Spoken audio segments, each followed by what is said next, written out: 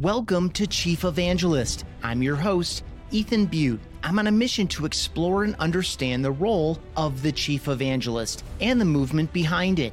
How should founders, investors, and C-suites be thinking about it? How does it benefit the company? Which companies and markets need evangelism most? What does the work involve? What does success look like? And who's a good fit as a Chief Evangelist? That's what we're exploring at chiefevangelist.com and in conversations like this one, which is brought to you by Ringmaster Conversational Marketing and their Evangelist-powered podcasting package. Learn more at ringmaster.com. Today, we're learning from a customer success evangelist, maybe the customer success evangelist. He literally wrote the book on it. It's called Customer Success. Over the past decade, he's helped build the customer success community in one of its leading companies, Gainsight, where he served as Chief Customer Officer, General Manager of EMEA, and Chief Evangelist. He's one of a handful of people who helped drive my transition into the role. Dan Steinman, welcome to Chief Evangelist. Happy to be here, Ethan. Thanks for inviting me again. Every time we have a conversation, it's fun. So I'm looking forward to this one again. Yeah, me too. We had a similar conversation almost 4 years ago now, and a lot has changed, I think, for both of us relative to our careers in general, our lives in general, and then also with regard to the Chief Evangelist role. So I'm really looking forward to getting your thoughts on it now and probably doubling back into our initial conversation about it to kind of to map some of the differences and similarities. But to get going, I'll ask you the opening question that I ask everyone, which is, what is the most important job of a Chief Evangelist? Yeah, first thing is, has it really been 4 years? I guess it has, huh, man? Not quite, but close. Yeah. A lot of things have definitely changed. So what's the primary job of a chief evangelist? I think I have to say it depends a little bit. It depends on what you're evangelizing. So for example, at Gainsight as chief evangelist, what I'm almost always evangelizing is the category of customer success. I've known people who did, whether it was by the same title, but basically did the chief evangelist role, who were evangelizing a specific technology, maybe the entire product line for a particular company, but oftentimes it was a particular technology that was embedded into their products. And the idea I think across all of them is evangelism is the idea of creating awareness of something that's making a difference. Like if you go back to the original form of the word evangelism, it was spreading the gospel, right? From a Christian standpoint. So we're spreading the gospel of something. It might be a particular technology. It might be a product.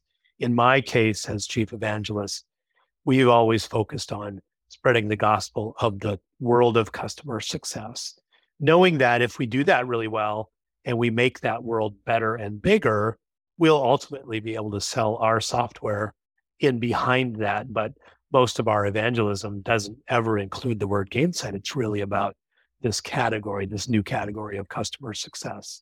And I think that's why many people who have that evangelist title are at companies that are creating new categories or something very new within an existing category.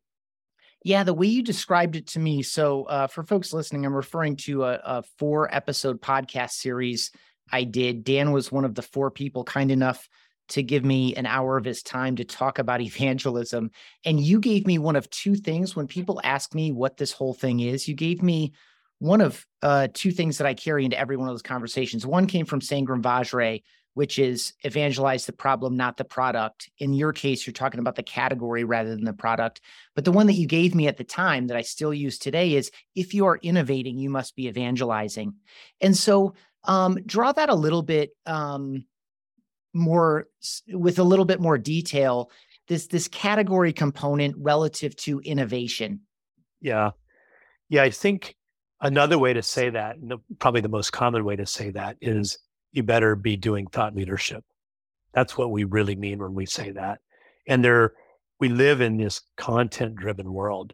So if you as a company or even as an individual, if you're not providing thought leadership about something around your category, around your product, around your company, there's almost no way to survive because you can't attract people to your website unless there's content there that they want, because they can find out a whole lot about your company from a whole lot of other places, much less biased than what your web page is going to say, right? So your website better include a lot of content. And ultimately that content, I think, for the most part, has to fall under that umbrella of thought leadership. When I was at Marketo before Gainsight, we basically did the same thing, a ton of thought leadership around the new world of marketing. Marketing's been around forever, but digital marketing and marketing automation, as we called it, was pretty new. And it really needed to be evangelized because it was so different from the old way of doing marketing. And I think customer success has kind of similar characteristics. It's not like we never cared about customers before. It's not like we never paid any attention to them, but the subscription economy drove us to the point where we had to have a hyper focus on customers because now our bottom line revenue was largely in the hands of existing customers instead of just selling to new prospects. So I think if you just think about thought leadership and content-driven thought leadership, that's really what we're talking about when it comes to innovation. Because only when you innovate something is there any room for thought leadership. Otherwise, you're just making stuff up. Yeah, and that innovation angle is what separates content at some level to thought leadership. Let's peel that apart just a little bit, because I can imagine someone listening thinking like, well, my marketing team creates a bunch of content. Why is that? Why is that enough, or how might that be enough? Yeah, I mean, ultimately, content tends to fall to marketing, and probably rightly so, because their job is to create demand. And one of the ways of creating demand is through good content and thought leadership, right? So I think it's truly incumbent upon marketing to be driving that content. And, if you're a good marketing person, you know that the best content comes only when you're doing something different as a company than everybody else. Like coming out and saying, we've decided that in this world, what we need is a way to create really nice looking slides. And so we've created a product that helps you to create nice looking slides that might even be able to be animated and things like that. No one would ever go read that. It's like, okay, you're inventing PowerPoint. Good for you. Good luck to you. But that's not innovation, right? So content, I think, has to be driven by innovation, which means, and this is true, especially in SaaS companies, there's a balance across all parts of the business that is required that really wasn't required before when we were in the enterprise world. And that is marketing needs to be pushing product to do things that are innovative so that you can create content for it and start bringing, new prospects into the pipeline because of that. Now, the real reason to create a better product is not so marketing has an easier job. It's to make your product better for customers. But it is a good thing, I think, when different parts of the company are putting pressure on other parts of the company to say, hey, do your job better because it'll make my job easier. In customer success, we do this all the time. We say to sales, do your job better so that our customers have the right expectations when they come to us, right? And they haven't been oversold.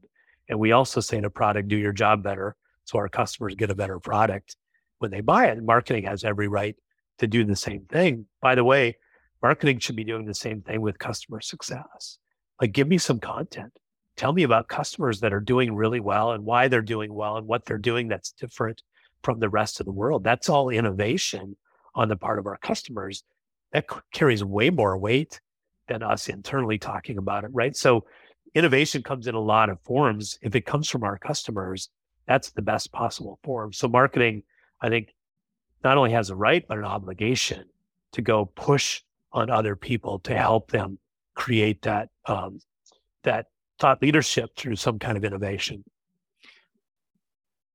So much good stuff in there. I guess I would love for you to speak to, as chief evangelist, with the opportunity to kind of move and drift about in the not aimlessly, but drift about within the organization, and equally important within your customer base, and equally important within the broader community of people who should know about or are learning about customer success, whether or not they've committed to Gainsight is a separate topic. separate but related. Talk about your ability to move through those different stakeholder groups and what that allowed you to do from a thought leadership perspective. Where I'm going here is trying to cast or validate the idea that the chief evangelist has a unique opportunity because she or he is not in the marketing team tasked with 18 other things and trying to find a peer in customer success that they can, have a conversation with. You have the authority as a chief and a longtime team member with a great deal of trust and respect in the organization. And you have this evangelist position, which doesn't anchor you in any one team per se. And you can move about all of these and inform yourself, but also inform all the other stakeholders in a really unique way. Like, have I drawn that out correctly to your experience, and anything you'd like to add to that vision for a really unique role that's very powerful? Yeah, I think you nailed it, Ethan. You've been doing this too, so you have a pretty good kind of handle on what it means. And by the way, what it means is probably not the same at every company. And one of the challenges I think we'll get to is talking about how do we measure it. That's a pretty hard thing. But at its core, evangelism is taking your message to the people, whoever those people are. What I find is, for me at Gainsight, there's kind of two parts to this. One is we try to do a lot of innovation in the area of customer success. And I don't mean it with our product. I mean with the structure of our organization and some of our processes and the way we think about doing customer success. So I get a chance to take that to our customers, to our prospects, to the general world. Like, here's some things we tried. And one of the best tactics is, here's some things we did that did not work at all. People will always lean in when you talk about mistakes, right? Because they want to avoid them. So I get to take what we're doing internally, innovating, to the masses, if you will. And then I also get to, quote, have to listen to all of those folks too. So one of the things that's cool, because Gainsight is one of the leaders in the customer success technology space, is I get to interact with a ton of companies that are doing customer success. And we do not have a corner on the market of intelligence on how to do customer success. There's a lot of companies out there doing some really amazing things. And one of our jobs as a company, and specifically me as chief evangelist, is to listen to those things, because we can then amplify those things to the bigger community with the permission of those customers. And there's so much innovation going on because, Gainsight's still a relatively small company, 1,100 people or something like that. But if you have a customer like Cisco or Adobe using Gainsight and doing customer success to hundreds and hundreds of thousands of customers, they're doing things at a level of scale that we can't even dream about. But we're trying to sell to and evangelize to other companies like that. So we better be listening to them about what works for them and what doesn't work for them. And some of that becomes pressure on our product to make our product better for those kinds of big scale. But a lot of it's input for me to then share when I get in front of big groups or even small groups and talk about, here's what we've learned from our customers, because we're talking to hundreds of them every week. In a couple of weeks, I'll be at our event in Europe called Pulse Europe, and there'll be 1,100, 1,500 people, and I'll get to talk to a whole bunch of them. And you better believe I'm listening for what they're doing that's different from what we're doing and what's working for them and what isn't. So I think the evangelism it's really three parts. There's some fundamentals of customer success that really have formulated over the years, and it's become really clear to me how to set up and foundationalize your customer success team. Then there's the things that we're trying, some working and some not working, that I get to talk about. And then there's all the things we hear from our community, both in person and in events, that we can then take and, again, as I said, amplify to the greater community. And I think from an evangelist standpoint, that gives us so much more credibility, where it's not just us saying, here's what we think you should do. It's us being transparent about things that have worked and things that haven't worked, and then really taking input from the community. Even in our book that you mentioned, there's, in the middle of the book are the 10 laws of customer success. Gainsight didn't write those laws. My CEO wrote one of them and I wrote one of them, and the other 8 were curated from the community. So it's a perfect example of how we took that curation of the other 8 laws of customer success, put them into a book, and then amplified that to everyone who's ever bought or read that book. And that's, for me, that's really vindicating, because it gives me so much more credibility when I say, let me tell you about one of our customers who did something we never thought about that's really working for them. And now we're doing it. And now we want all of you to know about it because we think it could help you as well. And that's probably one of the more gratifying parts, not me preaching as if I know everything, but me getting the chance to learn a lot from our community and then share that out with the rest of the community.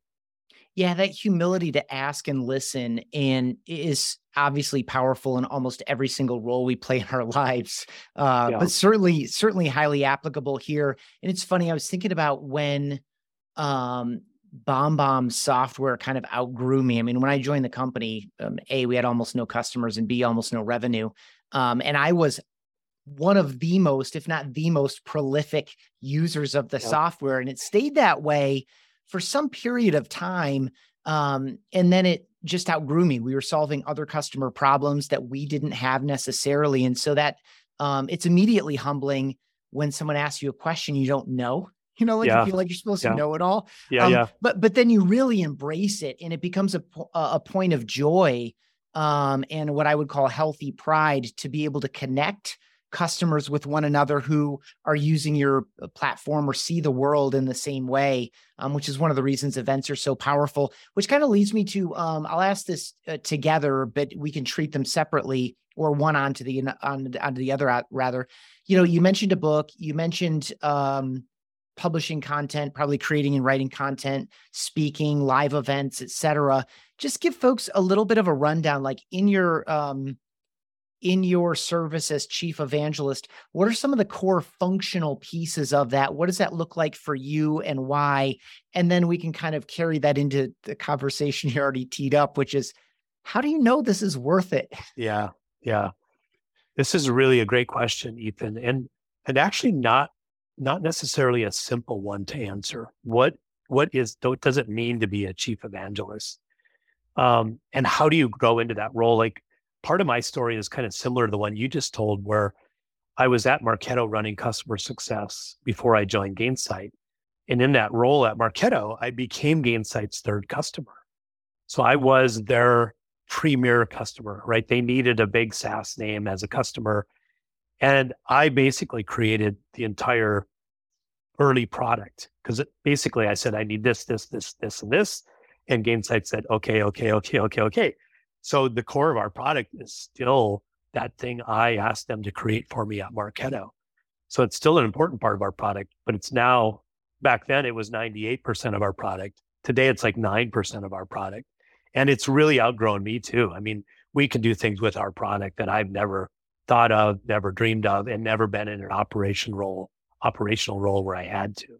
So it's just interesting. I bet there's chief evangelists out there who started off as a vendor's best customer and then moved to that company and became evangelist. I just talked with one. His name's Colin Mitchell. I think that episode will release at 1 or 2 before this one. Exactly it. Yeah. I love this product. Oh my gosh, where's this product been all my life? Yeah. Here's what I think about it. And next thing you know, he's going to SaaStr with them. Yeah. He sees that other customers love it as much as he does, and they work out some agreement. So anyway, I love the idea that you were a premier customer for Gainsight and really helped drive it. So you understood it at a deep level. I almost said intuitive. Probably wasn't quite that, but I love that as part of your origin story, and certainly part of it that I didn't know. So again, carry on with what is it like to bring that to life? Yeah. I'm reminded, by the way, as we were talking, Ethan, I'm reminded of a pretty old story. I think it was Robert Kraft, who now owns the New England Patriots, but I think he's the guy who did the commercial where he said, I used Gillette. It was about Gillette. I used the razors and I loved them so much that I bought the company. Right. That's chief evangelism in a nutshell, right? Yeah. In my case, I needed something so badly, I bought the product and then I joined the company. So I didn't buy Gainsight. I bought Gainsight, the product. I didn't buy Gainsight, the company. But it's the same idea. I'm sorry to interrupt, but I just don't want to let anyone miss the idea of a company they weren't beholden to serving your needs as a Marketo customer success leader. This co-creation element, like just this kind of community orientation, customer feedback, active listening, not that you need to do everything customers tell you, but like just to know that that was part of the Gainsight culture and ethos from the earliest days is a point that cannot be missed. Yeah. And there's a key element in there, which is when you only have 3 customers, you're probably listening pretty close to all 3 of them. Totally. But when you have 1,500, or if you're Salesforce and you have 200,000, you still have to have somebody who's figuring out which customers are the ones we should be listening to. Because there's a lot of customers who are saying, well, fix this bug and change all your buttons from blue to pink. Those customers are not worth listening to, at least on those points. But the customer who says, you're solving this problem for me today, but here's the problem I'm going to have to solve a year from now. Are you working on that? Or can I trust you to be able to solve that problem for me a year from now? It's a problem of scale and complexity and authentication and who knows what it is. But you got to pinpoint those kinds of customers who are going to push you to do things you would never do if you were just trying to figure it out on your own. Like I've always said, every company needs a few very loud, very demanding customers. You can't afford to have all of them be that way, but you need a few of those. And the bigger they are, the more money they're paying you, the more they can kind of push you around. And that's okay if they're pushing you in the right direction. Because it's a little bit like, my analogy is always, when back in the day when I worked out a lot, I would always end my workouts pretty soaking wet, like, and feeling pretty good. Like I pushed myself pretty hard. And then one day I got a personal trainer and I did a workout with him and I couldn't walk for 3 days. And I realized I was not pushing myself at all, not compared to that, right? And that's what good customers do. And I think one of my jobs as an evangelist is to be listening. This is a customer that's trying to solve a problem that I think we could solve and no one else is doing it. And if we do it, it'll open up a new market, right? That's the job of anyone who's talking to customers. But if you're carrying the chief title, you better be really in tune. Like, to be a great CSM, you have to have natural curiosity anyway. To be, in my case, chief evangelist, you really have to up that level. You really, truly have to be curious, because you'll never really understand someone's business unless you're asking not scripted questions, but questions out of true curiosity. So back, before we get too far off on another tangent, back to what is a chief evangelist. I think different at every company. For me, because it was category focused, the very, very simple job description for me was find groups of at least one other person who want to talk about customer success and go join in the conversation or lead the conversation. And of course, over time, that's turned into conferences where we're speaking. And I say we because the chief evangelist of every company in the world is the CEO. No matter who else has that title, the CEO is going to always be the face and the spokesman. So when I say we, I mean a bunch of different people at Gainsight. Our chief customer officer has to be an evangelist because she's doing it every day. She's living it operationally. So she comes at it from an operational focus. I come at it from a more kind of philosophical focus, I suppose. And Nick is kind of a little bit of both, our CEO. But it was as simple as that. In fact, the origin of me being chief evangelist at Gainsight is kind of a revealing story. I think I was chief customer officer for about 3.5 years. And I realized that we were growing to a point where I was not the best person, even in our own company, to do the operational role that was being required. Metrics and processes and all of that stuff, which I was able to do, but never really loved it. So I went to my CEO and I basically said, I think I might leave the company. It's getting pretty big. I like startups. And Nick, to his credit, he said to me, he said, well, that's okay if you want to step out of that role. I think we have other people who can step into it, but I don't want you to leave the company. And then he said these words, which I think are a description of a chief evangelist, and at the time, a very high compliment to me. He said, I've noticed that every time you talk to a prospect or a customer, the value of our stock goes up. So why don't you do that more often? And that was the end of our conversation about what it meant to be chief evangelist. We revisited it. We've tried to figure out how to measure it. We can talk about that. I think it's worth talking about. But at the end of the day, it always boiled down to that. Just get out there and be in front of the curve with regard to what's happening in customer success, why it's important, how to get started doing it, how it's changed, et cetera, et cetera, et cetera, with a little bit of operational rigor thrown in there. But that's not where I'm really the most valuable person to talk about that, because I haven't been in that operational role for a while. But um, if you can find the right CEO who just says, go talk to customers and prospects a lot, that's a great job description. How you measure is a different story, but we can talk about that. But anyway, for me, that's what it meant to be in customer success. And, that means salespeople have access to you, because in the right situation, salespeople will always bring someone who can help move the deal along. And sometimes that's me, because we're trying to convince a CEO that customer success is really important and that there aren't any public SaaS companies that don't have it, for example, things like that. And then a lot of marketing, both lots of blogs. We've written a ton of blogs. I've written a bunch of those. I helped to write the book, lots of podcasts, right? So whenever someone says, hey, I have a topic that might be related to customer success, will you do a podcast or a webinar with me? My answer is always yes, because we can always weave it in, or at least figure out how, like, for example, if someone wants to talk about customer support, that's different than customer success. But there's a relationship and a collaboration and an overlap that's really important. So I'd love to talk about that. And I did that recently as well. So there's plenty of opportunities, especially if your evangelism is really helping people. And specifically, I mean, are we helping people do their jobs better? And boy, if you do that, you get affinity from those people for your company. That is almost hard to overstate.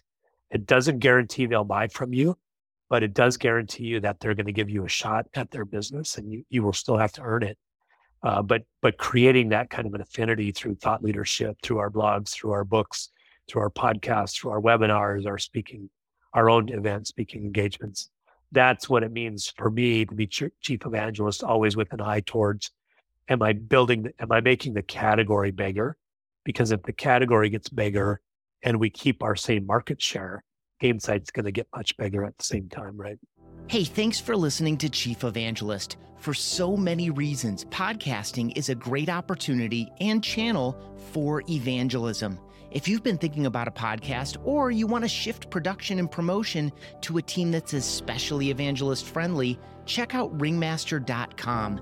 Their Connect, Engage, Scale program is designed for evangelist-powered podcasting for software and tech companies in the growth stage. Again, you can learn more at ringmaster.com. They're also the team behind this podcast. Speaking of Chief Evangelist, let's get back to it. Yeah, really good. And I love your choice of the word affinity there near the end of that. It reminds me of a phrase I've always liked, which is irrational buying forces, right? Yeah. It's all of the numbers on paper look good enough. I've seen some basically compelling statistics, and there's something about the way that you, as the human evangelist of this concept and opportunity and challenge and problem, moved me in such a way that I'm off the fence now, right? And it's this, and that's what it is. It's affinity, and it's affinity for the brand as well as affinity toward you and the ideas that you bring to life. So I guess with that, let's go into a little bit of the how do you know it's working? But I'll ask it in a very specific way, and then you can start broad and get specific, or start specific and broaden it out, whatever you prefer. But what I heard you say in that last passage is like, people are inviting you to do things. Marketing is asking you to do things. Salespeople are asking you to do things. I would assume that CSMs are asking you to do things. I certainly participate with our CSM team in active accounts, the same way I support our AEs whenever they need or want it. How do you know what to say no to? And I'm asking that not in the context of what's good and what's bad, but like, what do you immediately say yes to? What do you say no to? Like, how do you judge? And I'm basically asking, how do you value your time and value your effort? How do you know that what you're doing is working? Or how do you know that something is worth more than something else in terms of your expertise and your truly unique perspective on the state of CS and on Gainsight, et cetera? Yeah, it's such a great question, Ethan, because what you're really saying is, how do you prioritize, which is part of everyone's job, right? Um, I don't know if this answer will be all that satisfying, frankly, but at Gainsight, one of the things we strive for is to not say no very often, especially outwardly. Now, we do have to say no to customers. They ask for crazy things, and at some point, you got to say no. We're not building that feature. Those pink buttons. That's Zendesk or whatever. That's somebody else. So you do have to know how to say no. That's one of the skills of a good CSM, is learning how to say no. But for me, unless I get really overloaded, almost nothing that I do has a ton of urgency to it, right? Almost nobody says, "Hey, can we chat about customer success for an hour?" And it's got to be today because I have a meeting tomorrow. It's just not that kind of a thing. It's typically more philosophical. So I try to say yes to almost everything that I possibly can. Now, sometimes events won't line up so that you can say yes to everything, but that's one of the advantages we have, that we have 4 or 5 people at least in the company that can do almost any event in front of almost any group of people. Part of my job is to save the operational folks time so they can focus on running their businesses. But if I get asked to do something and I can't, I'll ping it over to Nick, and he'll see if our CCO or our CPO or our CRO can do it. And vice versa, when Nick gets overloaded, he lets the spillover come to me. So we try really hard to find a way to say yes to almost anything. The things I would say no to are things that, I think this is, again, going to be kind of a lame answer, but things that clearly don't advance our topic. So, for example, I think CX has changed a lot, but I'd say 7 or 8 years ago, we got invited to speak at a number of CX conferences. And at that time, CX was so different from customer success. Customer success was very operational. CX was kind of very survey focused. And we just didn't get a lot of traction talking to people who were focused on CX. Today, that's different because CS and CX have kind of collaborated a lot more than they used to, but there was a time when they didn't. And I think customer support would kind of fall into that. Like if we got invited to a customer support event to talk to a bunch of customer support people, we might still say yes, depending on how we can weave the conversation. But there's a decent chance we would say no, because the people probably pinged us just because they think customer success is the same as, or just a new buzz phrase for customers. Yeah, you don't know what you're asking for, and I don't think you want what you're going to get. Exactly. So I think that's the level of pickiness that I go through. I really do try to say yes to almost everything. And given an infinite amount of time, which if you stretch out the calendar long enough, it's not infinite, but if I can push things off for a week or two, which I often do, then I can speak to an awful lot of people about it. So I don't end up saying no a lot. I think we do say no when it's clear that it's really not in our sweet spot. Yeah, that's a great filter. I get the feeling that you are obviously a highly trusted, proven value, just based on what you shared the story of what Nick said to you when you said, "I think it's maybe time for me to leave." So just give us maybe some. Have you or anyone else in the organization ever tried to put like direct ROI on your efforts? Like any trials and failures there, or is it we trust this, we know this? Various people have enough anecdotes that we're not even going to waste the time to try to chart, measure, plot all of the activities versus the outcomes. And of course, we all know attribution is extremely difficult anyway. Yeah. For even when we're tracking clicks. So this is just a whole nother layer of complication. How deep did you or anyone else on the team go to try to quantify your output and your outcomes? Yeah, at one point, Nick, our CEO, and I sat down and we talked about how are we going to measure this? Because I was a little bit uncomfortable in a role that didn't have any clear kind of quantifiable outcome. I knew I was kind of okay with it for a while, but in the long run, I felt uncomfortable. So we sat down, and for a couple of quarters, we decided we were going to measure a few things. We measured how many sales deals I got involved in and what percentage of them closed. We measured how many people I spoke to. If I did multiple events, we'd just add up the count of people. We did a few other things as well, but at the end of the day, we looked at all those numbers one time and we just said, it just doesn't tell us anything. Like your point about attribution.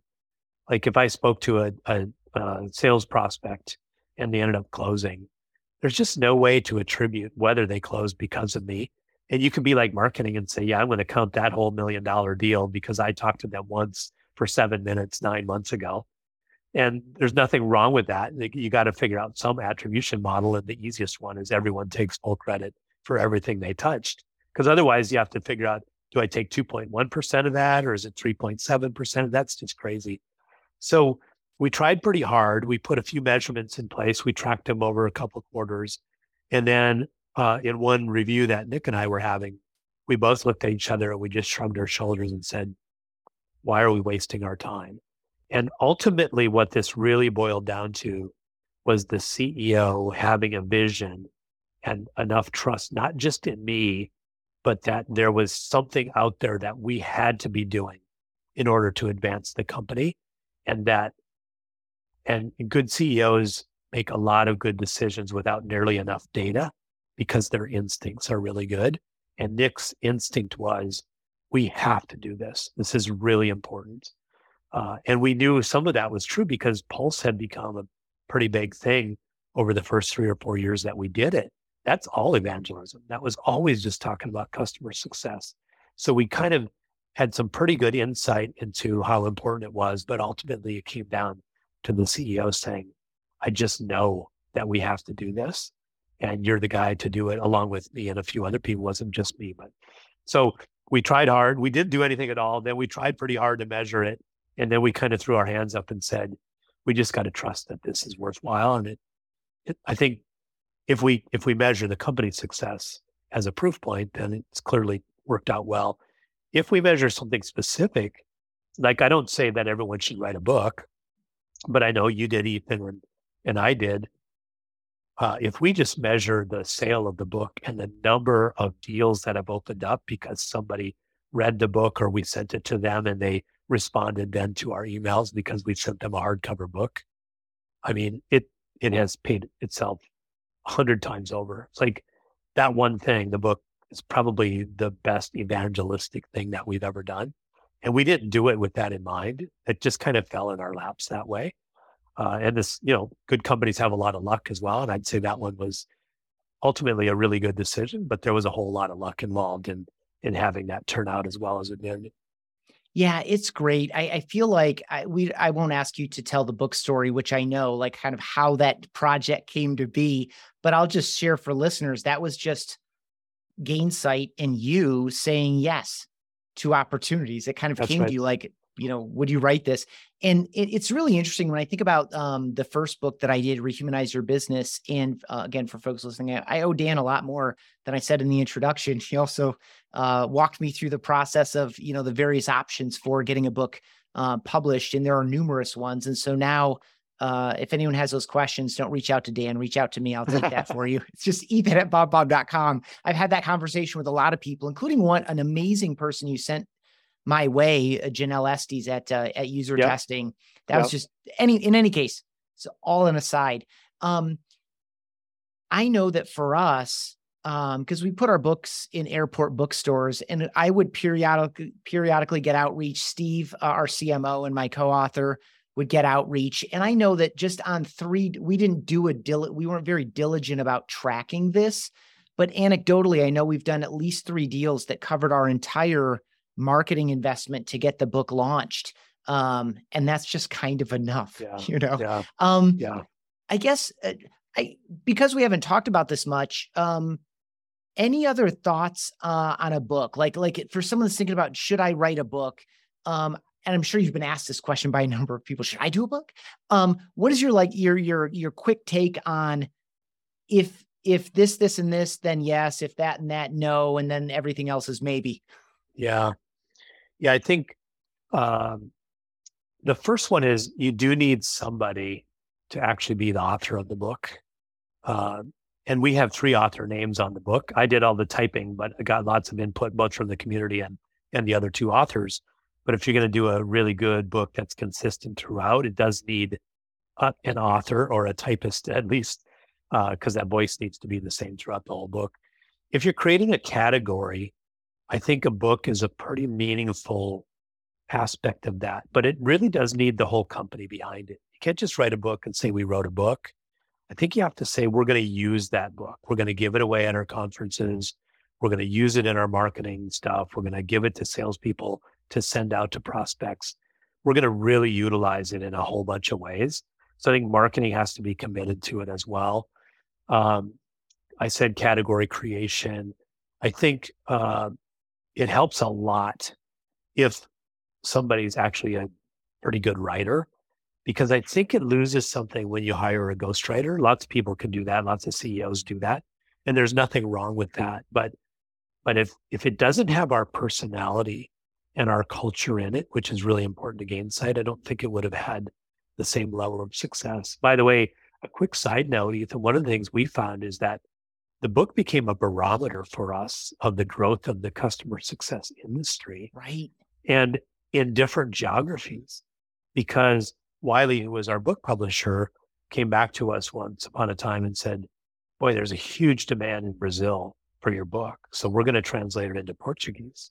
We're like, wow, we didn't know that. But then we started doing conferences and speaking at conferences in Brazil. And at some point, that'll be a destination for us to open an office. When it started selling in Europe and getting requests to translate it into French and German, we're like, maybe this is the time we should open our office in Europe. Now it's been translated into Chinese and Japanese. We just opened our office in Japan. So it's really had this kind of side value, which is it's the canary in the coal mine for us about which geographies are thinking about customer success based on book sales. So kind of a little side benefit there. But I think there has to be passion. I think the company has to be behind it. It helps if someone's a good writer or at least a decent writer.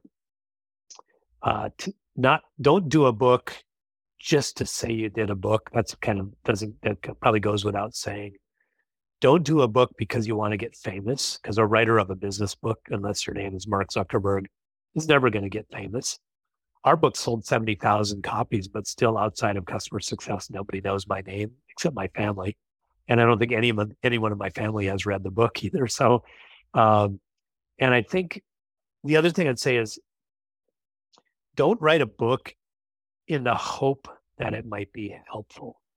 Write a book as part of a plan to make a dent in whatever it is you're trying to make a dent in. So again, I don't know if you ever heard this stat. I probably shared it with you, Ethan. I find this fascinating. But if you look at every single book title on Amazon, the average number of books sold per title is, last time I checked, 17. That includes every book that J.K. Rowling has ever written, by the way, and every book Thomas Clancy has ever written. That is a long tail of ones and twos. Talk about long tail. In other words, the vast majority of people write a book for one person, for themselves, because they can then say that they wrote a book, and then two aunts and one sister buys their book, right? Because that long tail is a bunch of 2s, 3s, and 4s, right? To draw down J.K. Rowling down to 17 per title says there's a whole bunch of books that sold 3 or 4 copies. Anyway, so it's quite a process to write a book, as you know. At times pretty painful. I felt like I was back in college writing term papers at different times. And that's a bad thing, because you want to keep the passion throughout the book. It can't sound like you tried to make a chapter 3 pages longer just to fill the pages. That's not a good thing. So I think you have to somehow bring some passion to it and be focused on it. It's really good to, if you're going to write a book, to make sure there is community input, interview people.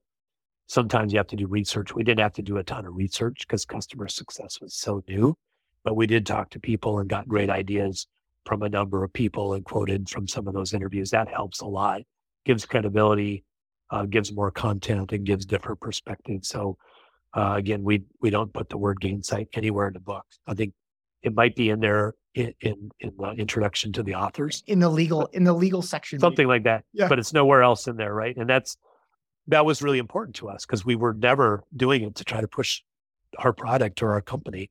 We're trying to do it to make the category bigger. Yeah, I love it. I started writing Rehumanize out of personal passion and excitement about how far we had come. I mentioned there's basically no one doing Yep. video email and video Yep. messaging when I joined the company. So I started out of passion. I think I named by name 30 or 35 customers in the book, just in telling their stories and using their examples, which was really fun. The second book, Human-Centered Communication, was Steve's idea, and it was kind of motivated in one of the ways you advised, which is we saw what was going on in the world and in the market. It was true to our ethos of building human connection across the digital divide. So we went even wider and bigger than video email and video messaging, and it made Rehumanize feel a little bit small. But for people who want to dive, it's there. Anyway, Yeah. I love that. I love that response. You've mentioned category creation a couple of times. I know we don't have a ton of time left, but I want to put together a little puzzle for you and tell me if it's even worth looking at. So you think about sustainability, and it's got three legs to the stool: people, planet, profit.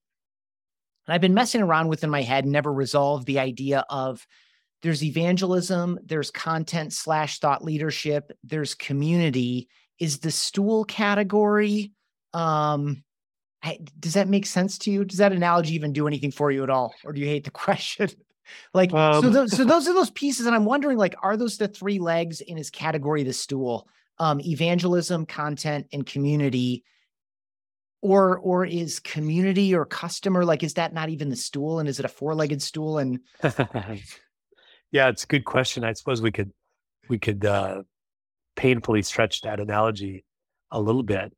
That's a great question, Ethan. I think you're onto it though. Evangelism, community, thought leadership. Those were the three legs you said, right? Yeah. Mm-hmm. So what is the stool, or is there a fourth leg? I mean, I think all three of those things, I guess if I was going to use that analogy, all three of those things make up the entire stool. They're not just the legs. They're the legs and the seat, because all three of them have to work together. Right now, you need three legs on a stool for the stool to stand up, but they're not really working together other than, as a solid point. But I think the stool itself, the parts of the stool have to work together. And I think those three parts are not independent. Evangelism, thought leadership should probably be talking to each other if they're two different groups. Like I'm talking to marketing all the time, right? Do they want me to write a blog? Should I comment on anything that they've put out? Should we add to something that someone else is, right? It's part and parcel of all of the same process, which is how do we get our vision of this world out? And those are three ways of doing it: community, evangelism, and thought leadership. So if you had three legs of a megaphone, right, you're using a megaphone, and the three legs are community, evangelism, and thought leadership, or something like that. So yeah, that'd be fun to play around and see if we could come up with a better. Well, I appreciate you entertaining me on it. I've never put it together, and maybe they don't belong. But I do like that you painted a picture for me of a very very modern art style, or very modern design style stool is what you left me with in my head. Okay, for fun, last question. What is something that you find yourself evangelizing, or perhaps have even been accused of evangelizing in your personal life? Yeah. Well, I hope everybody has something they're passionate about outside of work. I love what I do, and I love, being in front of people talking about customer success, but we all have something outside of work. And one of my passions outside of work, and feel free to edit this, Ethan, because it has the potential of being a little political and a little controversial, but I'm a real passionate helper, advisor, board member, and supporter of the pro-life movement. And in particular, the people that work at the centers that counsel women who come in, who are in really difficult situations financially, they're pregnant, whatever they might be a single mother, the father might have left because she's pregnant, whatever. There's so much compassion and care that's required to take someone through that process, regardless of what the outcome is. And then there's oftentimes a lot of counseling after the outcome, because even women who give up their babies for adoption go through a mourning process, as do women who have miscarriages, right? So the ministering to all of these women, and then ultimately, in many cases, the babies, it's just such a it's just such a feet on the street, live in the dirt, compassionate process that I just think it's really special. It gets some kind of gets a bad name sometimes politically for people who are opposed to that idea, but I don't know what could be wrong with somebody opening the doors to say, if you want to sit down and have a conversation about this, we would love to do that. And if we can help you with adoption services or with baby clothes or whatever it might be, we're here to help. That's just the way I think ministries ought to be, not just throwing money at stuff, but actually sitting with the people who need help. The same would be said for someone who is helping homeless people. You don't do that by driving by and throwing $100 bills out the window. You do that by sitting down and saying, how can I help you? What do you really need? Can I get you to a place where we can get you washed up and cleaned and get you a suit and some skills where you could go actually find a job if that's what you want, right? So I just think those are the things that I care about in life, are things where people are really going in to places where it's not where they want to be. It's not where they want to spend their life, but there are people there who need their help. So for what it's worth, that's one of my passions. I evangelize that whenever I get a chance.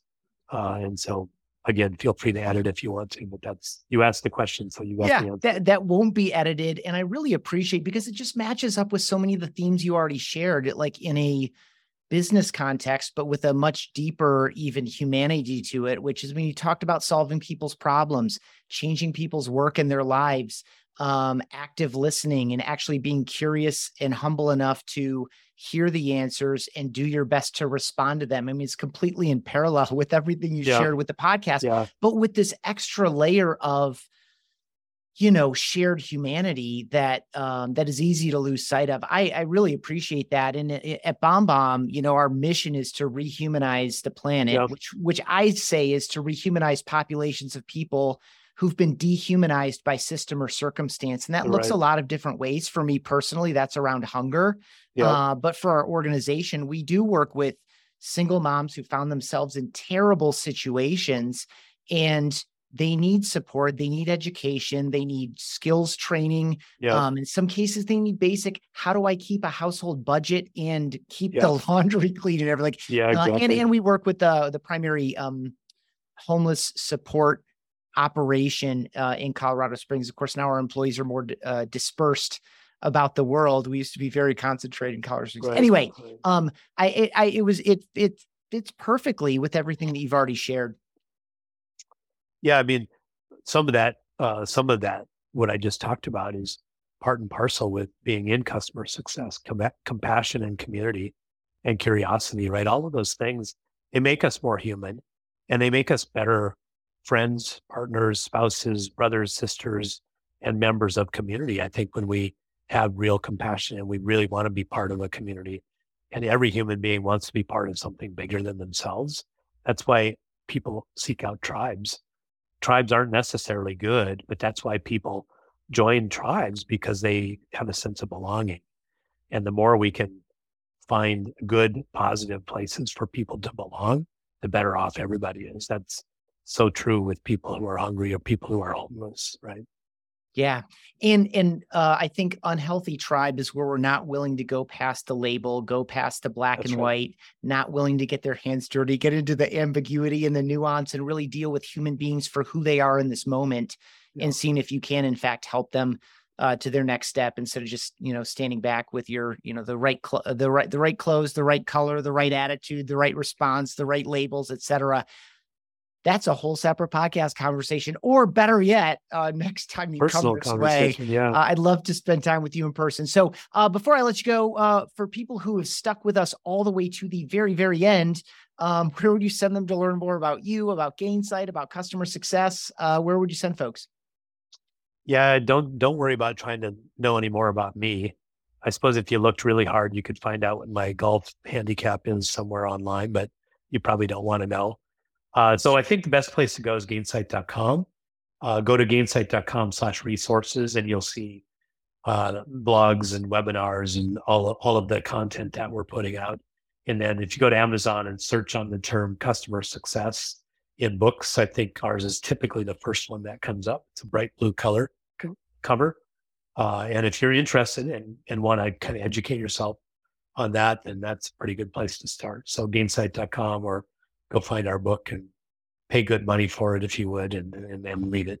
Make sure. I'd rather have you read it and not pay for it than pay for it and not read it. So yeah.